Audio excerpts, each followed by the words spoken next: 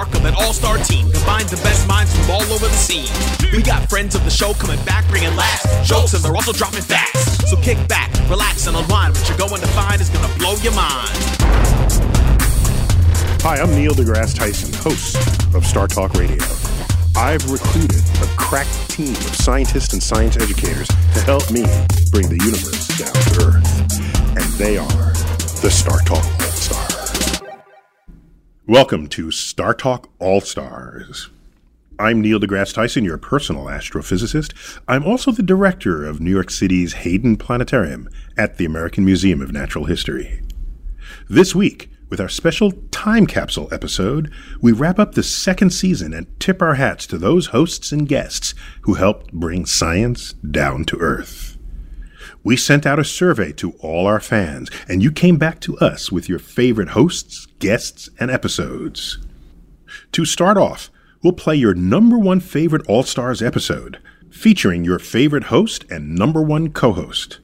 It's no surprise that your number one favorite All-Star for the second year in a row is Star Talk regular Bill Nye the Science Guy. Co-host Chuck Nice pitches him your cosmic queries about science fiction on TV. Check it out. Here, Kaylee. Who else could say Kaylee except you, besides you? Who else could butcher the name Kaylee? Yeah, take it. Better than you, Chuck. Here we go. Kaylee Bush wants to know this. In many science fiction movies, hypersleep is used by astronauts. Hypersleep is used by astronauts on long voyages to make their trips seem shorter. Is hypersleep possible? If so, would it be a valid method to keep future astronauts sane during long trips in space? A couple things about that. Okay. You may have met a bear or squirrels. These kids hibernate. They do a little something called hibernation. Yeah, and so it's very reasonable. They're mammals. Mm-hmm. We're mammals. It's very reasonable that you could figure out how they do it. Right. And then you would enable astronauts to do that. It's not, I don't think it's to keep astronauts from going crazy so much as to keep astronauts from aging too much, right? You go on these long trips, and then it seems reasonable to do that. However, with that said, Mark Kelly just finished almost a year in space, 340 days in space, and he remarked, you could go 2 years. I could go 2 years. Right. Astronauts are anything but bored. Right. They have, if anything, too much to do. Yeah, that's what the things going. Yeah. That's one of the things he said is that there's so much to do. There's so many things all day long that he's doing that he doesn't think about it like that. He doesn't run out of mental stuff to do. So this is a great question, but very reasonable to enable astronauts to make this long journey without having to eat as much. Right. And process the waste as much, having as much time, seriously, in sleep cycles. It's very reasonable to have people in suspended animation. And in science fiction movies, what you generally do is have the people in suspended animation kill each other or die. Or wait, one of the chambers malfunctions. That's right. And when they get to wherever they're going, it's a corpse. Yeah. A dried up corpse. Yeah, and he didn't even know it, or she, because he or she was asleep during this traumatic time. But this is it's a fine idea in science fiction, but it goes way back because we observe bears who hibernate. Why couldn't we do that with the right hormones or berry and bark diet? Yes. It's a good question. There you go. Good question. Oh, wait. Way to go, Kaylee. Ethan, the cool guy, Smith. That's quite a claim. What a claim. Ethan? Yes, he says, why does it seem that with every new generation, there is a new level of both scientific acceptance and scientific ignorance? Which is a wonderful question, especially when you're thinking about science fiction. I mean, he's absolutely right. When you think back from the time of Galileo till now, Jesus, man, the leaps and bounds we have made. But yet, when you look at where we are right now, you can't believe that people are such idiots that they believe some of the things they believe. For example, give me an example. Like for example, that human activity may be creating a climate change that is deleterious to the entire ecosystem of this planet upon which we live. And denying that. And denying that. Yes, in the face of evidence. Right. or denying that organisms change through the process of evolution. How about that? Yes. Or, Even though we have clear evidence. Fundamental idea in life science. So you're asking a great question. I think there's an expression, I think, in almost every culture, the good old days. Good old days. People have a way, I think it's a survival mechanism. We have a way of suppressing the really traumatic times and embracing the happy times. Right. And these are the good old days. And so the ultimate manifestation of that is, if only things were the way they were when I understood everything. Now it gets away from me as these changes around us are happening in technology, culture, the speed of things. But you got to get over it. It's back to this deal that I talk about all the time. Some people are greatly troubled by change. Yes. Other people accept it as part of the excitement of being alive. Right. So this is a great question, but we are working very hard here at Star Talk to empower the world's citizens to know science. Mm-hmm. And at Planetary Society to know the cosmos and our place within it. That's why we want to know the cosmos and realize that we don't know everything and pursue truth in nature, to find out nature's rules so that we know where we fit in the great scheme of things. Yes. Where did we come from? Are we alone? These are deep questions, answers with science. Some people think it's cool, other people are troubled. And the troubled people are the ones living in the past. There you have it. So far. Hey, I have to say that that was a very cool question, Ethan Cool Guy Smith. So, thank you, Ethan Smith, the cool guy. Lead on. Here we go. BTU 0105. British Thermal Unit 0105. Yes. 105 wants to know this. The professor on Gilligan's Island always seemed to be using seawater and coconuts to power gadgets like radios. First of all, is that feasible? Depends. If you have enough dissimilar metals, by the classics you might be familiar with are copper and zinc, then you can make a battery. But I don't know that you can power a coconut radio. Right, I was going to say. But I remind you, a lot of the stuff coconut was there just for aesthetics. Give it the tropical island feel. Yeah, exactly. I remind you, a lot of the stuff the professor did on Gilligan's Island was not real. And so this enabled the plot to be advanced. And you'll notice, generally in Gilligan's Island, he'd get it almost working. Yes. For a few seconds. And then, and then doggone it. And so with that said, changing the subject to a more recent, more desperate situation on Lost. What I say I was a pretty good Boy Scout. Right. Get off the island. Exactly. What's wrong with you people? Right, because all they cared about was what was happening on the island. That's just got to say. When I watched was it the Blair Witch Project? Yes. Get out of the woods. What's wrong with you? We lost the map. Well, follow the stream, you clowns. There you go. I had no sympathy for those people. Maybe somebody will kill them and we can move on. Yes. Oh, Bill, you're so harsh. I'm just telling you, these are, through the process of science, you would find a way. You would find a way to get out of the woods, off the island. Next, planetary scientist Carolyn Porco is the leader of the imaging science team of the Cassini mission, which recently ended its exploration of Saturn with a dramatic and spectacular grand finale. I call her Madam Saturn. On this episode of Star Talk All-Stars, celebrating Voyager 1, Carolyn takes the driver's seat with a little help from comedic co-host Maeve Higgins, musician Sean Ono Lennon, and filmmaker Emer Reynolds. We're all having a good time talking about the Voyager mission because it's the 40th anniversary of its launch coming up in August and September.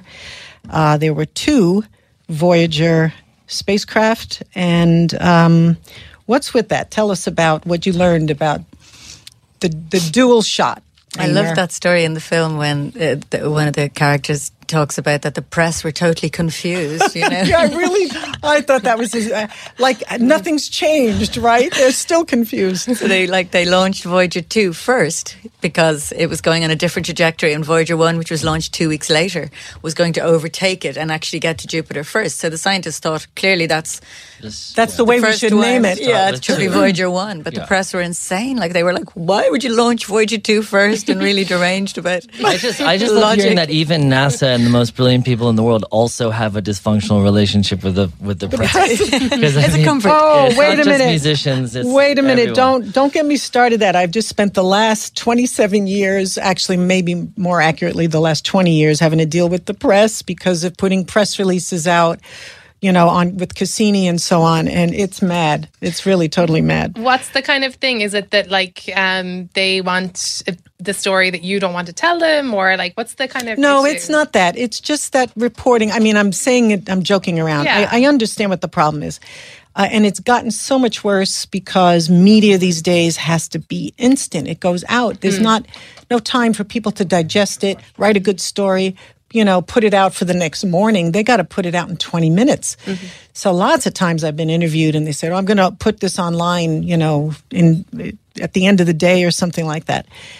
So they're really all under tremendous pressure. And whenever you're doing anything having to do with science, oftentimes it's the subtleties that make the difference. It's the nuances of an explanation, not it. We've been exploring planets now for 6 decades, and we know a lot of the fundamentals. So now we're into those more complex questions, the more subtle questions. I found it interesting, though, that the scientists were disappointed and also excited at people's interest in the LP, the Golden Record, which is funny because obviously they wanted people to ask about the science and stuff, but the interest in the music aspect of Voyager was huge, basically. And I felt there was a moment in the film where they said that was a little frustrating, but also exciting because people were so excited about it. Okay, yeah, and everybody was excited about it, and don't ignore the fact it was headed by Carl Sagan, and he was an enormous draw. Mm-hmm. But there certainly was some ambiguity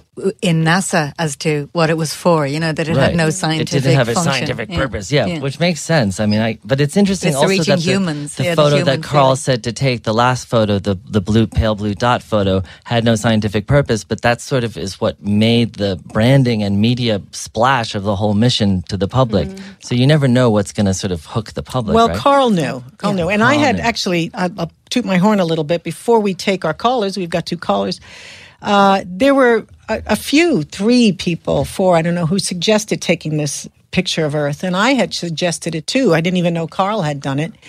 And I couldn't get anybody interested in it because the question always came back, what is the science in it? They just couldn't wrap their head around that. That's also something that often happens when a woman says a thing, it's ignored, and then a man says the exact same thing. And then Great they're idea. Like, we'll do it. I'm glad you said that. I get tired of trying to remind people of that. Okay, so we're going to take a caller from Might have been better if Sean said that. It Alan. was the 70s, too. It must have been intense. Alan in Tennessee. He's got a question. Tell us something, Alan.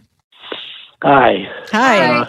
I was a big Carl Sagan follower too, and always has been. But my question is on the Golden Record, I believe you've called it.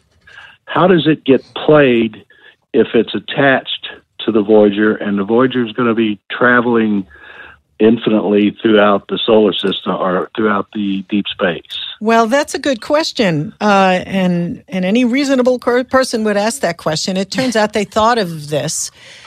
First, they have to make a few assumptions. They have to make the assumption that if a spacefaring civilization actually could pick up Voyager, actually find it, they're probably smart enough to figure out the status of technological advancement or lack thereof of the civilization that made it.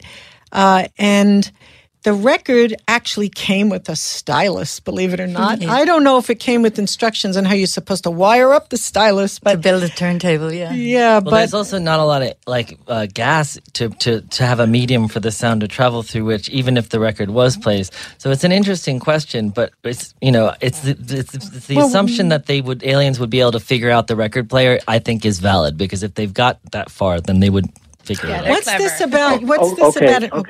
Okay. Go ahead. This is Alan again. Yes. That I've heard that before, and I agree with that. They'll be intelligent enough, but they're going to have to stop and detach the record, or they're going to have to stop Voyager, correct? Oh, yeah, they'll have to capture it. They'll put it in a museum. It'll be the... So it won't actually be traveling infinitely through deep space. Well, it It'll will. have to be captured and It or will. hit something or land or. It will if no one finds it. Yeah, I mean, is there any chance that it will bang into something by itself? No, not really. They Okay. kind Probably of not. can predict Okay. what. There's nothing. There's very little out there. Right. But they didn't know about how many rogue planets were in the galaxy at the time when they launched it. Whereas I think they found that like the majority of planets in our galaxy are rogue, which is a lot. So there could be some giant dark. I don't know that they really detached know that. sun, Do we know? No, I don't detached think- planet. Well, I read that there's a lot of rogue planets anyway, but Well, it could hit a rogue planet.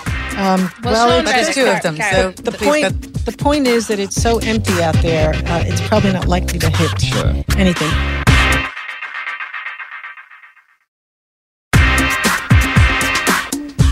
Welcome back to Star Talk All Stars. On this time capsule episode, we're revisiting some of our favorite moments from this past season. You voted for an extended classic as one of your favorite shows from season 2, and you voted for astronaut Mike Massimino as one of your favorite Star Talk All Stars. Mike hosts the episode Putting Humans on Mars, with co-host Maeve Higgins and science guest John Charles, the chief scientist at NASA's Human Research Program. Check it out. All right, I'm gonna put you on the spot here. Are we actually gonna go, John? What are we waiting for here? Because we had one of my colleagues who's a newer astronaut was saying that the new class of astronauts, they say they're going to send them to Mars. They said the same thing to my astronaut class 20 years ago. Are we going to go or what? What's the story? I'm convinced we're going to go. I hope it's in the 2030s. It is inconceivable that humans will not go to Mars. I hope it's NASA humans. I hope NASA is the agency that does it. But at some point, sometime, some agency and some administration and some nationality will decide it's the right time to go. I think NASA is doing the right thing by analyzing the risks and making it as safe and as efficient and as productive as possible to justify what will be a very large cost. But inevitably, somebody will go. There you are. Yeah. What do you think, Maeve? We're ready. He sounds like Not he ready means yet, it. I mean, actually, but we will be ready. All right, it's time for the lightning round. Okay. Rapid fire. So, John, are you ready? I'm ready. Okay, so Maeve's going to ask this question. I'm going to hit this bell. I think I'm just going to hit it whenever I want, but apparently there's some method to it. When I'm going to hit this thing, it's really great. You know, I rode my bike here today, and this bell drives people crazy. I have a bell on my bike. In New York City, it's necessary because people are always in the way. Get out of the way, and you just do this. Hey, do you wear your space helmet when you're on your bike? No, I wear a bike helmet, and I need more than that. It's one of the most dangerous things. I'm glad I got here. Same. New York City's dangerous. All right, on bicycle. All right, so here we go. We're going to do this. I'm going to ring this bell, I guess, for the next question or whenever appropriate. Hit us. Lightning round. Okay. This question is from Jonathan Laird, and he is asking Mike, and then after I'm going to put the question to you, John. If given the opportunity, would you personally like to be among the first humans to colonize, move to, or visit Mars? 2 parts. Yes, I want to go visit and I want to come home. John? Yeah, Mike, I don't want to go to Mars. I would like to go to the moon, and I would like to go to the space station. But Mars is too far away and too dirty. There you have it. You don't want to go to Mars. I want to go to He wants to Mars. send other people there. What kind of example is that? Oh my God. Scratch that answer. I can't You want to send everybody else. Ooh, it's the too guy dirty. that knows most about it wants to send somebody else. There's something right. wrong with that. All right. It's Go too ahead. far away. Okay, the next one is from Brandon, and he contacted us on Snapchat. This question, John, this is for you. Could we use artificial gravity by either spinning a habitation unit around a central support or by counterweighting it with another mass? Yes, the answer is yes, and we're studying that. The Human Research Program is investigating whether that's a good way to provide countermeasures for people in space and whether it's cost effective. So yes. Great. There was the bell. Go. Troy Shu on Snapchat. What should mankind's first words on Mars be? A reference to Armstrong or not? What do you think, Mike? What do I think? Neil Armstrong thought of that stuff after he landed on the moon because he didn't want to get distracted. What? Do you know that story, John? That's right. I asked him that question. He did not get a publicist, his wife. No one thought of that. He took care of it after he landed. So I think what you should do is get there first and then be inspired. Instinct. Okay, great. Next question. This is from Taylor Lund. Mass and Higgs. Oh, this is you and me. Okay. My question is, would it make more logistical sense to build a possible settlement above ground or to dig out a subterranean network of tunnels and caverns that would be protected from the environment as well as give explorers access to subterranean geology? Can I just say, yes. I'm not going to answer that question. I don't have a clue. Yes. And I will say, I don't care. I just want to go. So we're going to leave it. John, what do you say? I'd say tunnels. I'm all for tunnels. Tunnels. Okay. The next one, Rajule Alexandru from Facebook. Will you have the possibility to meet the Mars rover? Or I guess whenever somebody goes to Mars, will they get to meet the rover? John? It's a big planet. It depends on how good your aim is when you land. There you are. But will it still be there? If we get there 100 years from now, like the stuff on the moon is still there. That's right. It'll be there for a long time. It'll be there for a long time. So, yes, just got to get there. Last question. Okay, thinking big. This is from J Law on Instagram. If the magnetic field is what protects us here on Earth, is there any way in the future that we could come up with a way to mimic that on Mars? What do you think, John? That's a great question. In fact, guess what? We're looking at that in the Human Research Program and trying to understand exactly what the magnetic field's protective effects are. But I think for a short term, at least, we're okay even without a magnetic field. Yeah, but that is one thing that's helped us on Earth live here, isn't it, John? That they don't have on Mars. It's a big deal. It protects us. And yeah, that's not just it's not so subtle. That's really important. Yeah, it's like magnetic field, coffee, Instagram. We need all those things. Yes, Instagram. Exactly. What else? Bell. I'm gonna hit the bell. Great. Okay, this one. Do you think this is from Joshua Mikhail? 30 seconds. Do you think future colonies on Mars would be international communities, or could they be like an American colony, a Chinese colony, a Brazilian colony, etc.? I think they're going to be international just because of the cost of the expense of getting there. I don't think any one nation wants to pay that huge bill. But who knows what will happen after they get there? Maybe they'll split up into national colonies afterwards. I think they're going to be international because this way we can pull food from all the different cultures and it'll be better eating and share the expense. And I think they're also going to have a component of commercial companies too. All right, that's it. End of the lightning round. Great job, guys. That's you won. Your prize is a trip to Mars. This was great, John. You got to go back to work now and get us to Mars. All right, Mike. I'm on it. We're all counting on you. We've got plenty of volunteers just here in this building in New York City alone. Mm-hmm. So we're counting on you. For me. Thank you very, very much for joining us, John. I know you're a busy guy, and we really appreciate it. You coming and sharing with us and having some fun today. Thank you. Thanks for asking me. John. Bye. Thanks, Maeve. And Maeve, of course, great to have you here. Yeah, so good to be here. Thank you very much for letting me in. Good luck cycling home. Yes, I'll be careful. I'm going to ring this bell I'm going to take this bell with me and ring it and get people out of the way as I go down the Hudson Greenway here in beautiful New York City. It's a beautiful day. And for all of you listening out there, thank you for listening to us. This is Star Talk All Stars, Mike Massimino at Astro Mike, signing off. Bill. Neil. You're back. It's good to be back. In the crib. Give you a little bit of wine, just to... It's pretty good. Not that you need loosening up. No, but you're a loosey-goosey guy. When you hang with Neil, peoples, it's always wine around. It's often wine around, but this is really good. I have to say, it's really good. I'm happy to, because I want to, make sure you keep coming back. Yeah, I'll come back. Right.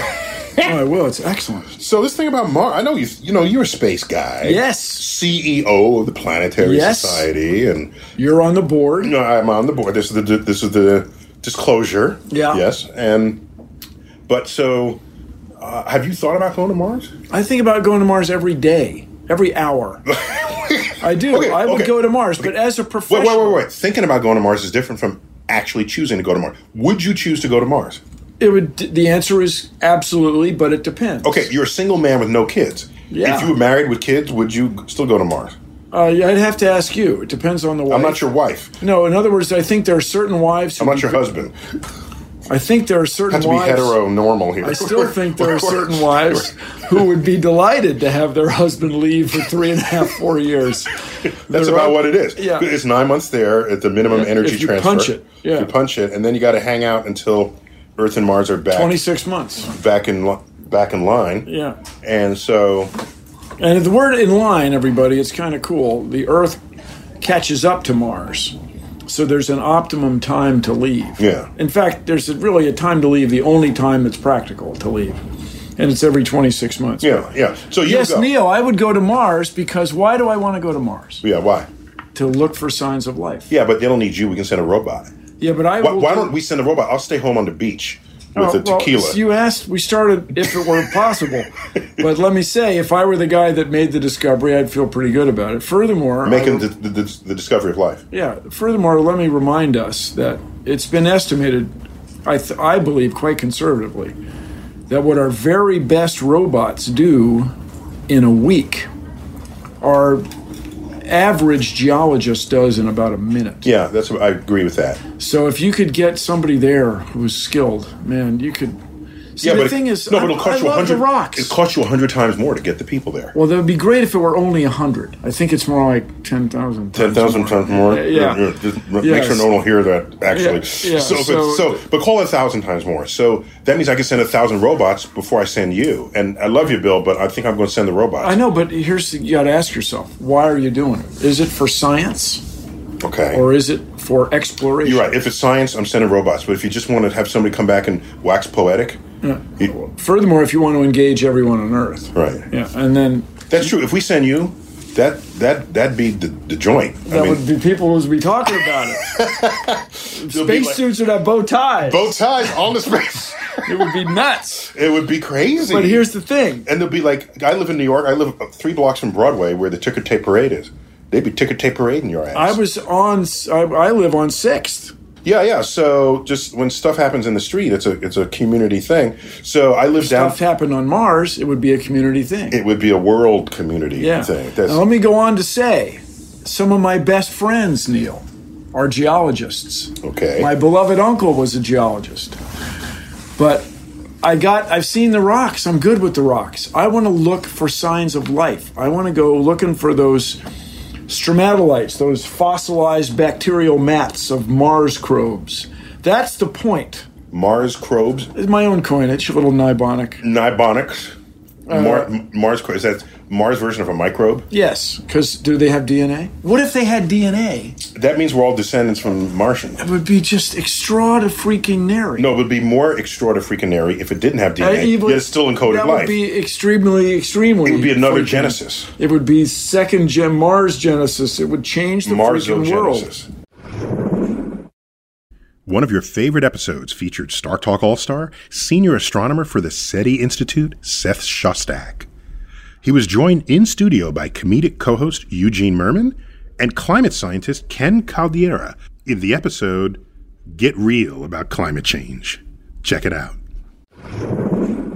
All right. Well, look, let's get right into this because, there are people out there who are not sure whether climate change really is the real deal or, it's all an illusion of some sort or maybe even a hoax. But, what about it? Well, climate's certainly changing. The planet's substantially warmer today than it was 100 years ago, and it's getting warmer. Okay. Is that because of a cycle caused by the Industrial Revolution? I don't know if it's a cycle, but it's thought that most of that warming is due to emissions that resulted from the Industrial Revolution. And that's mostly what? Carbon dioxide? Carbon dioxide gas. Okay, yes. Now that's a freshman physics problem, right? You fill a room with carbon dioxide, you let in some sunlight, the sunlight comes down, it heats up the carpet, and then that re-radiates, infrared? I mean, this is freshman physics, right? There's no doubt that carbon dioxide... Earth is hot because of hot carpets? Yes. Sounds fair. Are you trying to pull the rug out of this argument? There's no question about this physics, right? Yes, it's well known that Venus is very warm because its atmosphere is full of carbon dioxide, and that one of the reasons why Mars is colder is because there's not much carbon dioxide in its atmosphere. And so to explain planetary climates, it's well established that carbon dioxide is a key greenhouse gas. Okay, so, you can't argue with the fact that we are putting more carbon dioxide into the atmosphere. I think like one molecule out of every, 2,500 these days in the air is carbon dioxide. We're putting more in. How could you have anything other than climate change? Yeah, the hard part for climate scientists or carbon cycle scientists is to understand why the carbon dioxide isn't accumulating in the atmosphere even faster than it is, because only about half of the carbon dioxide we emit each year is showing up in the atmosphere, and the other half is going somewhere else. Wait, so it's one particle in 2,500? And what was it? Is that true? Is that I hope it's true. It's 400 parts per million or something, right? Yeah, it's 0.04%, 400 parts per million. And so what was it, say, 400 years ago? It was below, it's increased. It used to be 280 parts per million, and now it's around 400 parts per million. Okay. Yeah. So it's gone up. Okay, so why, look, if people ask you, and I suspect they ask you this all the time as you're sitting on the bus going to work, do you have a sign that says, ask me about the climate? Yeah. Well, he has little lapel pins. And And they ask you, come on, is it real, or is this some sort of hoax, or is this just an attempt to destroy the mining industry or the oil industry? What do you tell them? Well, sometimes I've been on panels with different people who don't believe in climate change or think we shouldn't do anything about it. And I advise them, I said, look, don't argue against the science of climate change. Argue that, it's something we can deal with, because the science of climate change is so well established that you end up just looking ignorant, arguing against it. And so better to accept the science, and really more of the uncertainty is on how will human and social systems deal with it. But the basic idea that you add more greenhouse gases, more carbon dioxide to the planet heats up, that's pretty well established. All right. So, and are they happy that you give them this answer? Do they say, you changed my mind? Unfortunately, not. Sometimes if you're having lunch with one of these people, say by the end of lunch, they're agreeing with you, and then an hour later, you're on the panel with them, and they're back to saying the same thing. So I have a question. How often is the person who disagrees at all really informed in the interdisciplinary world of climate science? Like, how often is there an actual person who has anywhere near roughly the same amount of information that a scientist would actually have? Does that ever happen? Well, there are a bunch of people who have these kind of factoids that they keep on trotting out. I mean, an example of this factoid is when we're increasing the concentration of CO2 in the atmosphere now, and all our model projections and understanding of geochemistry and so on tells us that thousands of years into the future, the planet will still be substantially warmer than it is now.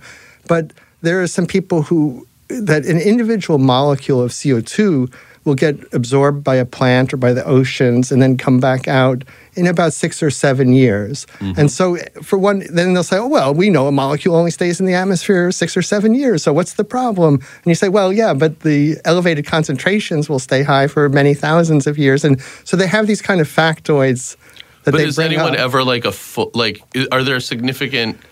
Because people, they have these factoids and they quote stuff, but are they ever really an actual scientist, or are they more just I could have a factoid, but I'm a comic? Yeah, some of them are scientists in something, so I have a degree in something, I'm like a degree in shoes or biology. And then you say, okay, I'm a scientist and I should know. And so, not a degree in Celsius or something like that. Well, what about, do you ever point them to things that, appear in the news? Like recently, there's this long, I don't know what it is, 3,300-mile long crack in the Larsen C ice shelf. Now, probably not many listeners have ever visited the Larsen C ice shelf, but it's down there in the Antarctic Peninsula. And if that breaks off, you got a chunk of ice melting in the ocean that's bigger than some of the states in this country.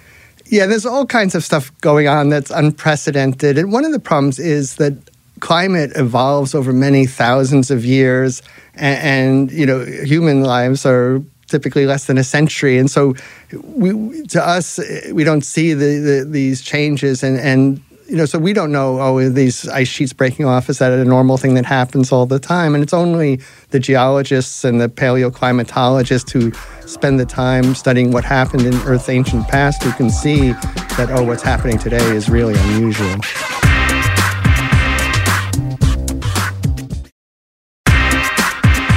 We're back on Star Talk All-Stars. You're listening to a special time capsule episode. In keeping with a cherished Star Talk tradition, we sent out a survey to our fans asking you to select your favorite hosts and episodes. And the results are in.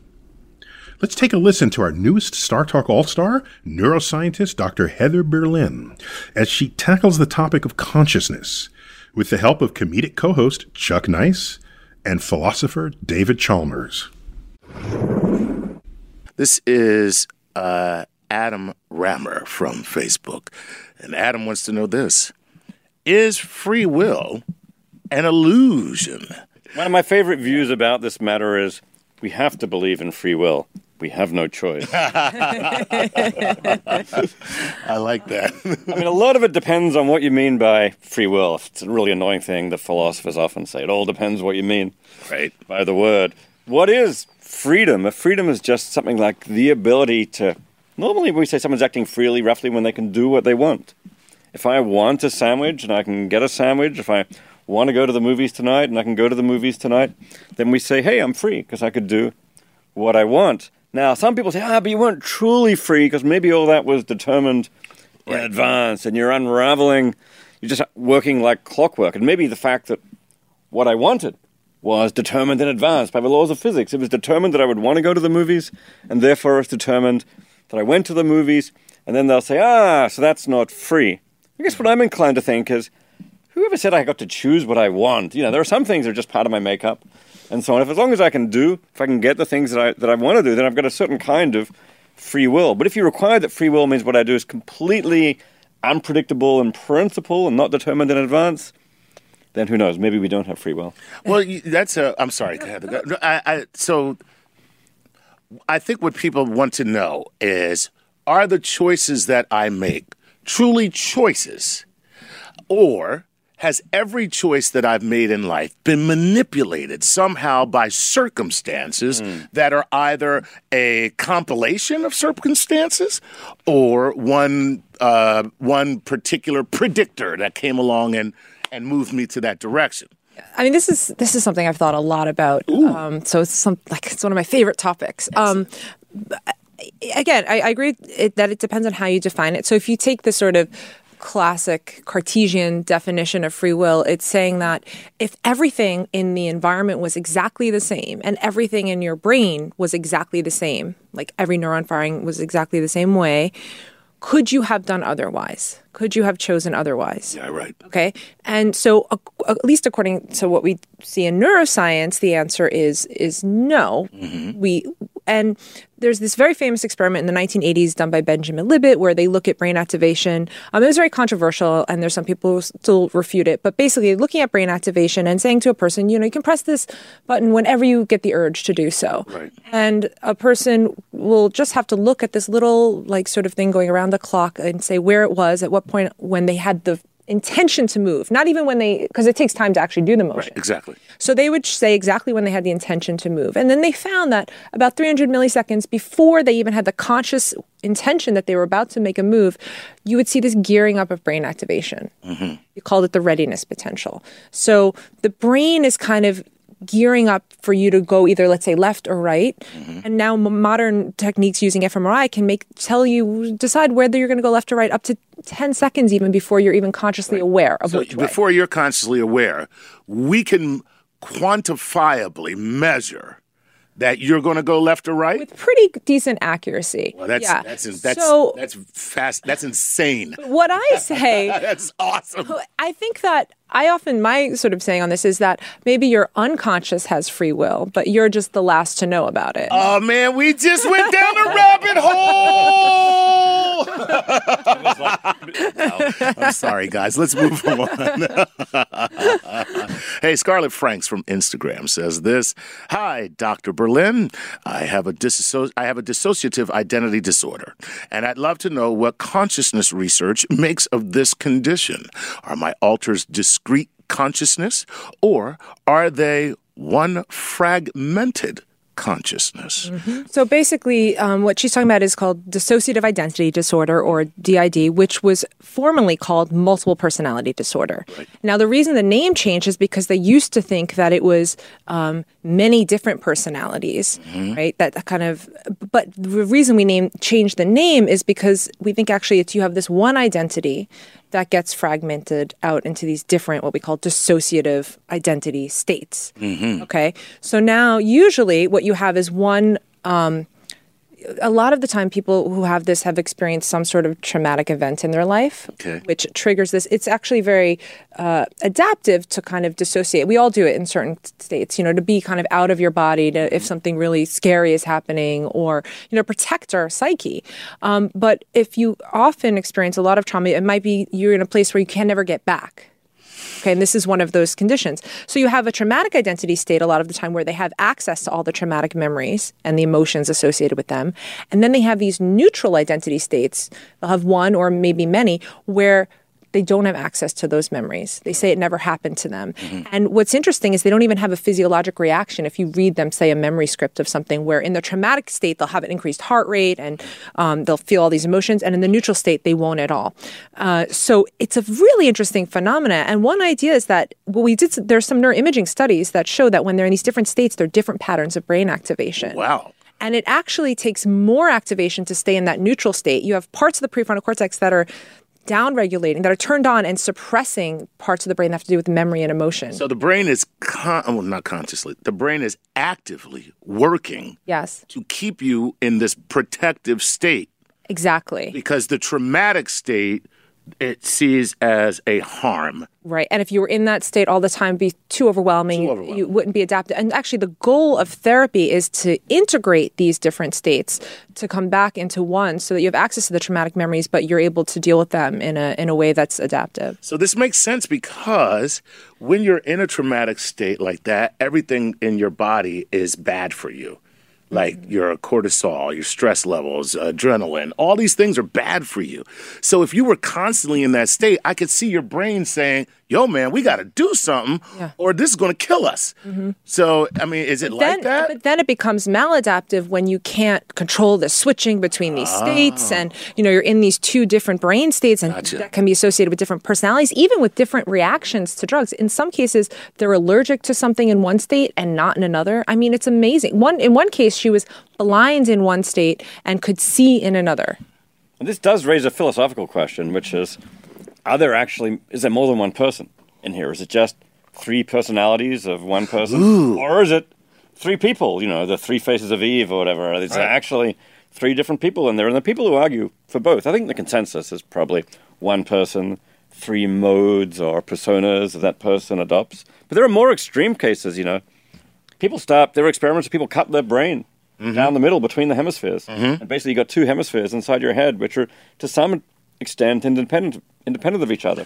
Well, why couldn't it be? People in one skull. Why couldn't it be? I mean, we do have physical chimeras in real life where people have two sets of DNA inside their same body. Yeah. Why couldn't we have two people inside the same brain? Well, I'm just asking a question. I'm not making a statement. I would say it's more like two different states of consciousness. I think the idea of a person or personality is a construct. Okay. We create it over time, given our memories and how we've behaved in the past. And so we have a sense of self and the sense of how we'll tend to act in certain situations. So it could be that this person, when they're in one brain state, they're a certain type of personality, and when they're in another brain state, they're a different type of personality. I wouldn't call it two different people. Okay. It's just two different brain states with two different constructs. The split brain case is different, and I think that is more like you have these two consciousnesses in the brain, not two personalities. Most of the time, it just appears as if there's one person there, but you can do experimental things like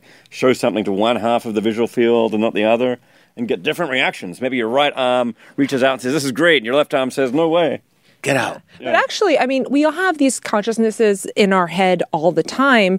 We just there's one dominant one. Okay. But there's always lots of stuff going on in the background. Wow. So with that, I think we should wrap up this segment. Okay. Hey, Scarlett Franks, thanks so much for the question. That was incredible. We'll close out this episode with yet another episode hosted by the beloved Bill Nye. Here, he helps us combat climate change with co-host Chuck Nice and climate scientist Radley Horton. Dr. Horton, have you heard about the Science March? Yeah. So there was a Reddit conversation, which is another one of the electric social media things on the computer machines the kids use. And a guy suggested having a science march that would be akin to, or march of scientists or scientifically inclined people, akin to the Women's March, to raise awareness of science. And, there's a lot of concern at the Environmental Protection Agency that they've been instructed, it's better than a rumor, they've been instructed not to, I guess you do release a press release. Yeah. Or report anything more about climate change. Mm-hmm. And I guess the model for that is Governor Scott from Florida, who thinks by keeping people from using the phrase climate change, somehow Florida will not be affected by climate change. Yeah, like it's Voldemort or something. Yeah. You can't mention it. You can't say his name. Yeah. So, Rad, do you think that's a good idea, having a climate march?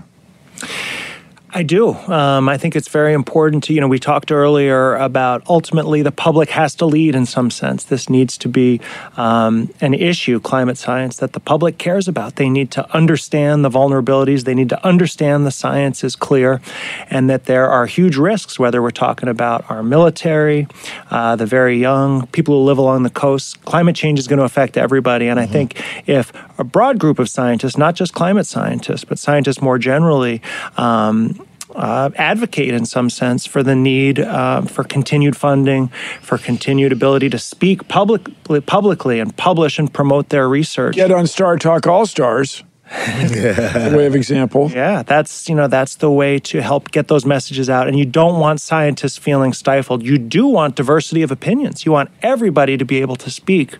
You don't want to muzzle. I think that's the key to also having people go into careers. Isn't that part of the problem right now is that everybody is given an opportunity to speak. I mean, there was a time when you were a dumbass. You had to shut up, okay? Nobody wanted to hear what you had to say. We're on a freaking podcast. I'm sorry. Chuck Nice.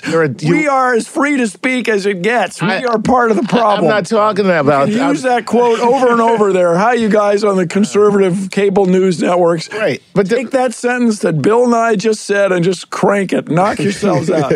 But I'm just saying, isn't that part of the problem? You have people who get to muddy the waters because everybody now gets to have an opinion about this. And the truth is, there was a time when you were a dumbass, you had to shut up. Now you can get on social media, you can get on the internet, and you can spout all this nonsense, and you will find some traction with some people. Whereas in times past, you didn't have that. People didn't have that ability to do that. Well, we'll see what happens because the current administration is being so, as we record, so aggressive towards the media, towards the press.